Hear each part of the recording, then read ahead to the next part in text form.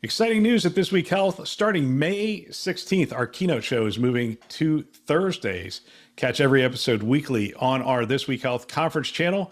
Don't miss conversations with top health system leaders designed to transform healthcare one connection at a time. Subscribe to This Week Health conference and stay updated every Thursday. Today on This Week Health. And the important thing for us, if we want the culture that helps us produce the results this company needs, we have to listen and we have to react.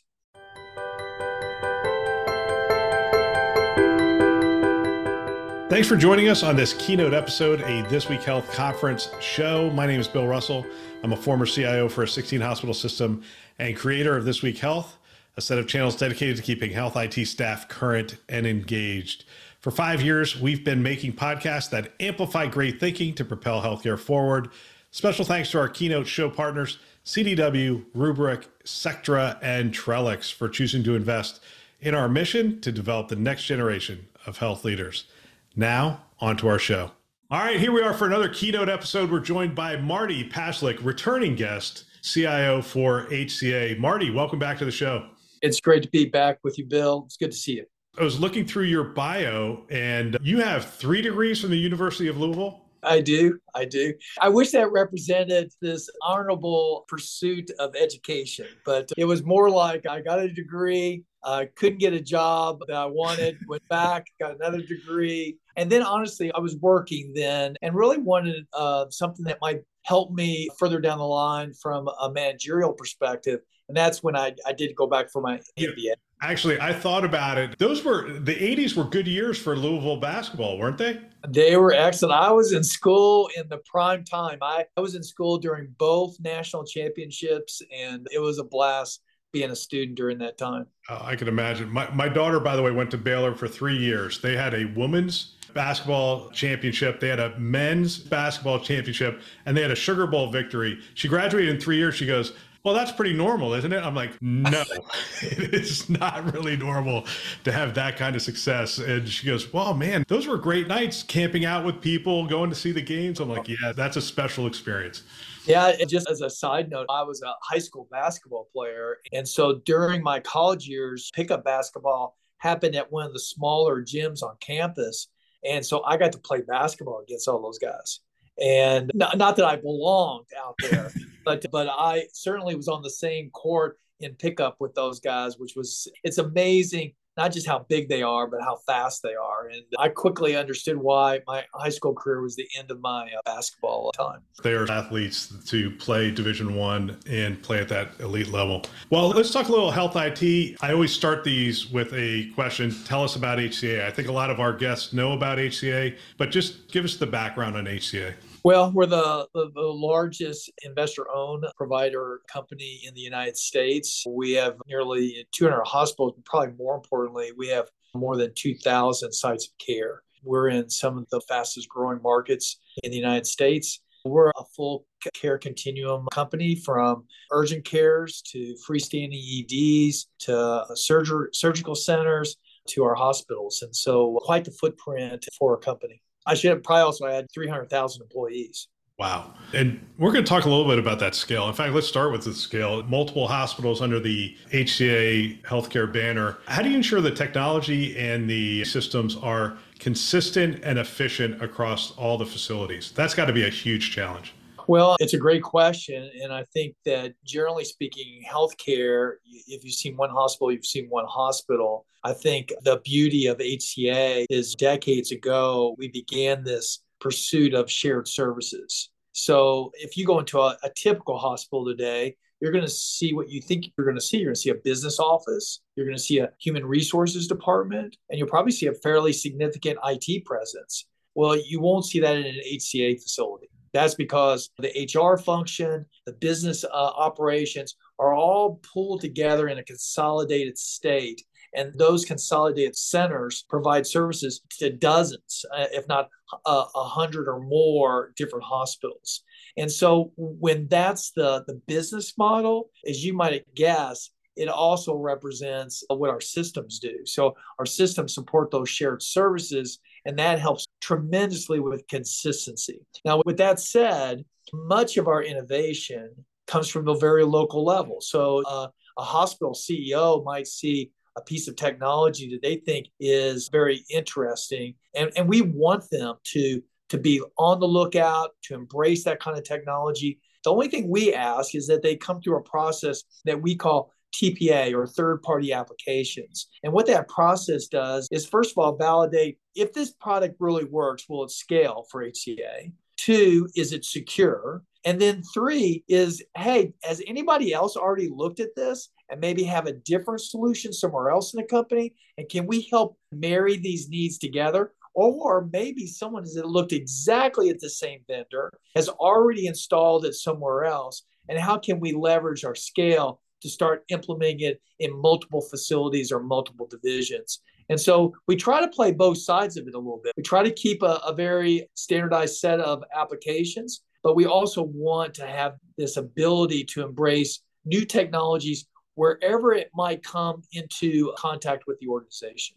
As you're talking about that, I'm reminded of when I was at St. Joe's, created a governance process that essentially they had to go out and ask and find out what other hospitals were using things. And the number of requests went down because they were talking to each other.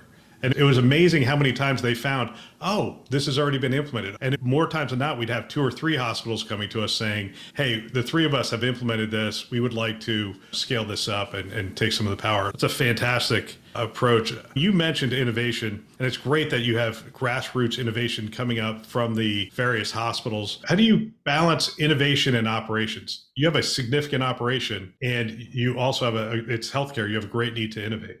I would have said 5 or so years ago, that was such an appropriate question because there was a give and take between the effort and the money spent on operations versus the money and effort spent on innovation.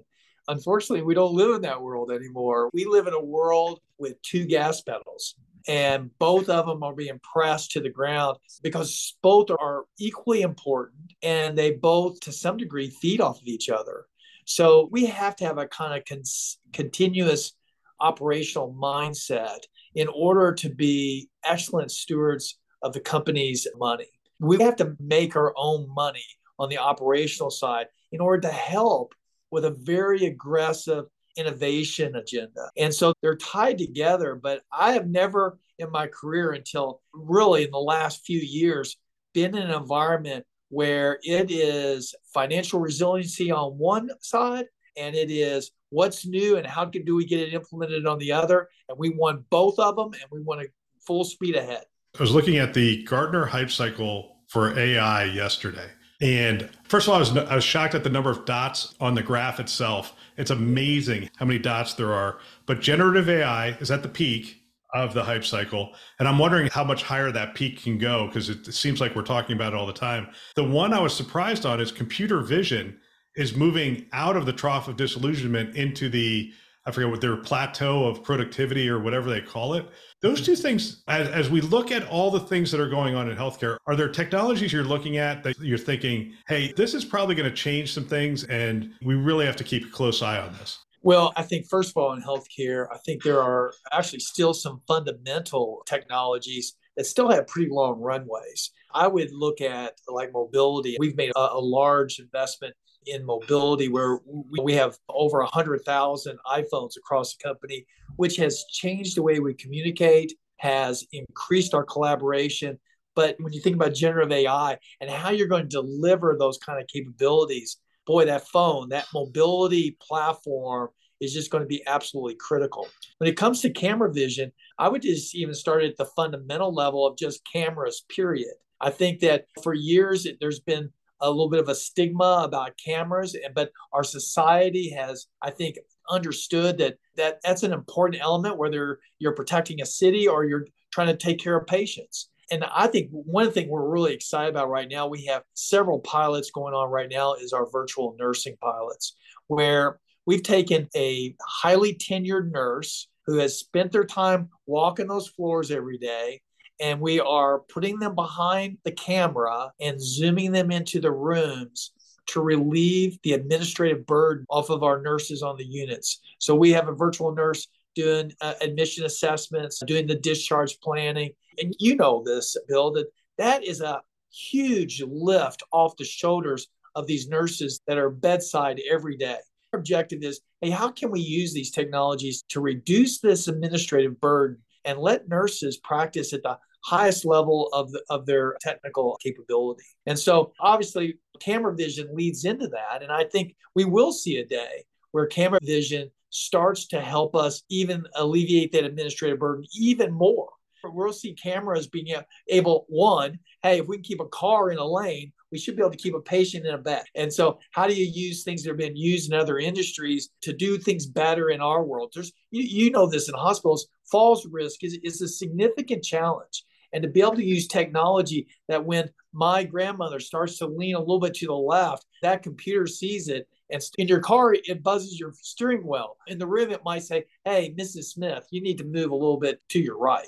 And right. So I think there's going to be some great advances there. And then, of course, the generative AI space. I think our partnership with Google is very intentional. It's intentional from a foundational perspective. We need more speed and more elasticity from an infrastructure perspective, but we also wanted to have a partner that we believe is going to be a leader in the generative AI space. And so we have a number of efforts. You probably saw, we just had a press release yesterday or the day before where we announced our collaboration with Google on the generative AI space. I mean, I think we're a very conservative company. We're going to put in the right controls. We're going to have the right governance, but we're going to be looking over the edge here when it comes to generative AI, and we're going to be an absolute leader in healthcare when it comes to that next generation of capability. Yeah, I think Google's going to be a great partner there. And I did see that press release. And it's interesting to me because people feel like Google's playing catch up. And what they don't realize is Google has been leading for the last 15 years. And then all of a sudden, OpenAI popped up there in one specific area. But Google, if you look at Google's AI roadmap and whatnot, it's extensive. And it's a lot of focused AI efforts in healthcare. They're going to be a great partner, I believe, for HCA and for others. I know they're partnered with Mayo Clinic as well, and as others out there. There's a lot of things going on. As a CIO, how do you prioritize the investments? It's got to be challenging because operations still is a significant part, and you got to make sure that's running. You talked about 100,000 iPhones. That's significant. You got to keep all that stuff going. And then you just have all of these new innovations that are just around the corner, which can help our nurses, can help our physicians, can allow us to be more automated and provide better care. How do you prioritize all these things? It's a lot of good things in front of you that are calling your attention. Traditionally, I think we were probably a lot like a lot of other health systems where governance did it, right? Now, I would say today, the real blessing I have in this role is I'm surrounded by technologists. The senior leadership team of HCA is so technologically savvy that every discussion has substance to it. And they fully understand the risks that are involved with certain technologies, the value that they believe they can derive of it, and even the challenges of how those technologies need to overcome to be deployable. And it's really, for a company as big as HCA, it's actually pretty easy. And that is the CEO of this company, the CFO of this company, the COO of this company, they guide us. And it's not let's meet once a month. It is a continuous conversation about the opportunities we have in front of us. And we discuss not just the opportunity itself, but we weigh it against other types of investment opportunities that we have. And that works both in front of the curtain for IT and behind the curtain. We just recently sat down and talked about some things we want to do from an operational perspective. And that, like something for the field, gets talked about in the same context. And we make some really excellent decisions because of the fluid nature of it, the flexibility of it. It's not like, let's have a budget. It's like, hey, let's keep this an ongoing conversation. And that has worked extremely well for us. So you've been at HCA for a couple decades now, a fairly long time. I'm curious, what's been the most significant change that you've witnessed in the health IT landscape since you started your tenure at HCA? Yeah, so I began at HCA as a software developer by trade, and just celebrated a few months ago my 38th year with the company. And I don't think this comes as a surprise to your listeners. When I came into IT, we were absolutely 100% a support organization. We were 100% a cost center, out of sight, out of mind kind of organization.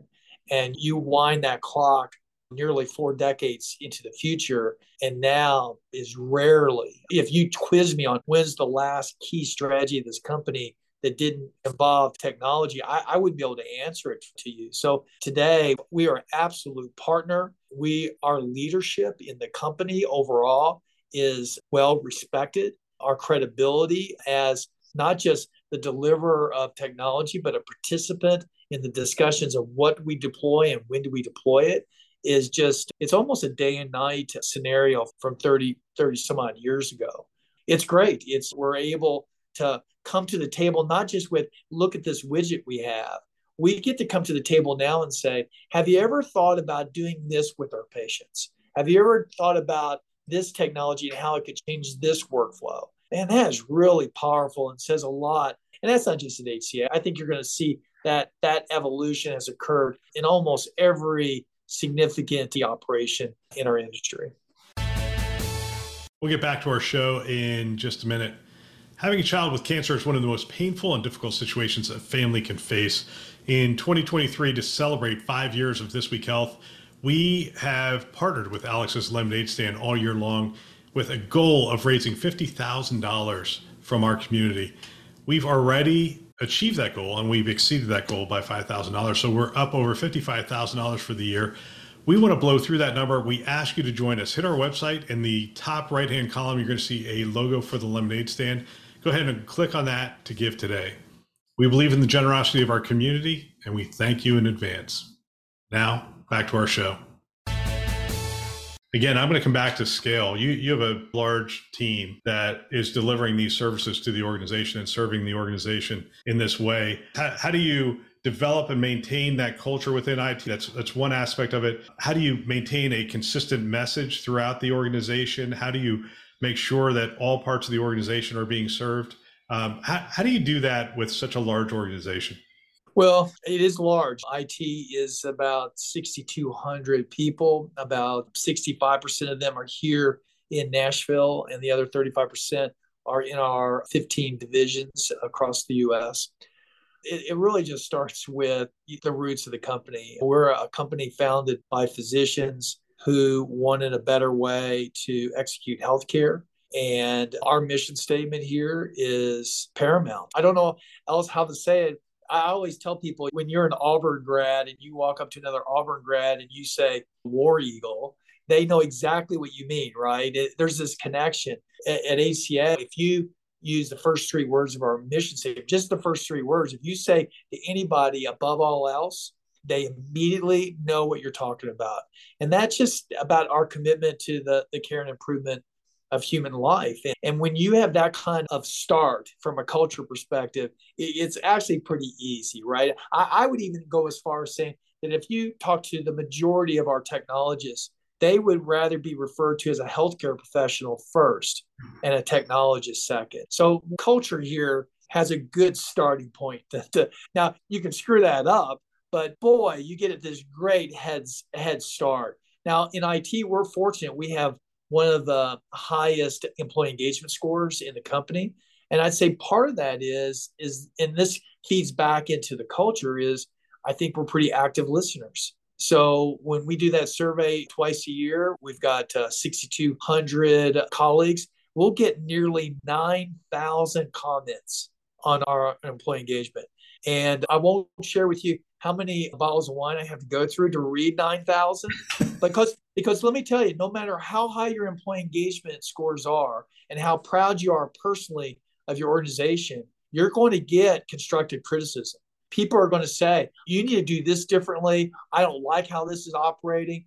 And the important thing for us, if we want the culture that helps us produce the results this company needs, we have to listen and we have to react. We have to put in action plans that address those things. And I think we've done that fairly consistently. And when we've done that, the scores speak for themselves. And I think that's a big part of the culture as well. And then the last thing is, I mentioned before that I started off as a software developer. And I have tried, and you can imagine how many organizational levels there is in an organization that has 6,000 people. But I would hope that my colleagues regardless of the level of the organization they are at, would view me first as a colleague and not as the CIO. We have lots of different channels that allows me to sit and work with people on a one-to-one basis.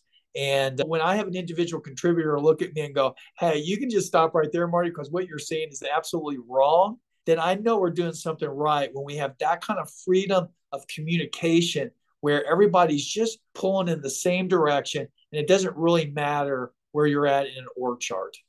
Give me an idea of, it's interesting, you try to make the really large organizations small so that you have those interactions. What are some of the methods or practices that you have to talk to as many or be in front of smaller groups of people within the IT organization so that you can listen to them? I realize there's also that for the entire organization. I'm just going to focus it in right now for the IT organization. How do you make it small? How do you interact with as many of them as possible? Well, first of all, I would say for any CIO, you got to do something that fits your own style, right? That's the first thing. But I would just say also it has to be very multi-channeled. So one of the things my assistant does for me every month is 1 month she will grab a round table of people in IT that is so disparate from the organizational chart that nobody knows everyone else in the room. And I'll sit with them and we'll just simply go around the room and introduce ourselves and talk about what we do. And then, of course, I should know everything everyone does in the room. I add a little color to it. And it just allows us to have a kind of conversation you'd have around your own dinner table. So we do that 1 month for managers and directors, and another month we do that for our individual contributors. But probably the one thing we do that I think really breaks those barriers down is we have this little thing that we've done for, gosh, I can't believe this. It's 13 years we've been doing this thing that we call virtual hallways. And this is every Friday from 8 to 11, we do 6 30-minute segments that cover a rotating list of topics. And I and other leaders in the organization, we go into the room. There's no PowerPoints. It is just, and no one knows the questions. We just come in and we chat about a project and we ask each other questions. And I can remember back in 2010 when I started it, people were intimidated. Don't get me wrong. I walk in a room and I'm asking questions. And then you discover everybody's prepping for the meeting and they're having meetings before the meeting and all that crazy stuff. And I believe today we have finally gotten to the place where people just walk in, grab a donut out front and go, hey, what's on your mind, Marty? And I'll ask them some questions and we'll just have a dialogue, just like if we had bumped into each other in a hallway. And that's where the phrase comes from. And I just think you do that over every Friday. You do that. And we literally have hundreds and hundreds of people that rotate through those 6 segments. It starts to create that atmosphere of, hey, we're just all in this together. I have my role. You have your role. We're just trying to get to the finish line. That's bold to go in there not knowing the questions ahead of time and just letting it fly, see how it goes. I'm curious though, but as a former programmer, my first question as a former programmer is, what was your language of choice when you were programming? No, I absolutely did things in COBOL, but I worked primarily in a language called PL1, if you remember it. It had a kind of a sister product called Pascal, if you remember that. And so our laboratory system was built in PL1. So that's what I started off with. Now, again, when I'm having those colleague-to-colleague conversations and I end up with a room of software developers and I'm trying to imply to them how they should do something and make the reference that, hey, y'all do remember I was a programmer. I don't even want to describe you the looks I get back from the younger generation. They look at me like, that was not programming. Exactly. Hey, Dad, things have changed since the last time you were programming. That's right. Like, man, that's brutal. So I'm a former programmer as well. And I still program because I just like doing it. I mean, do you ever have a need to get a programming fix, do little things on the side? Not for the health system. Well, first of all, I remind them that one function that I built in my day is still in production today. I make sure they realize that, just so that when I'm gone, they'll make sure to decommission that first, probably. It's a great question, Bill.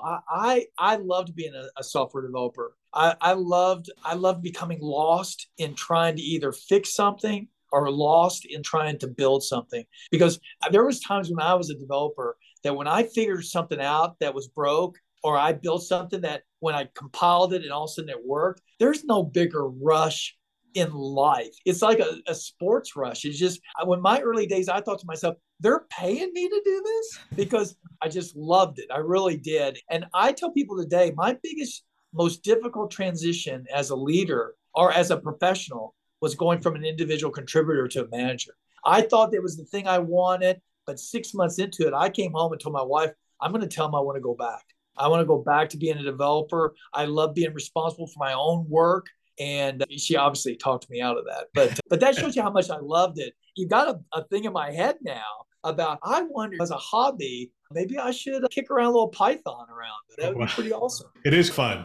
Just as an example, we will finish this conversation. I will drop it into an automation, and I will have I will take the script. It'll generate, AI will generate the transcript from this interview.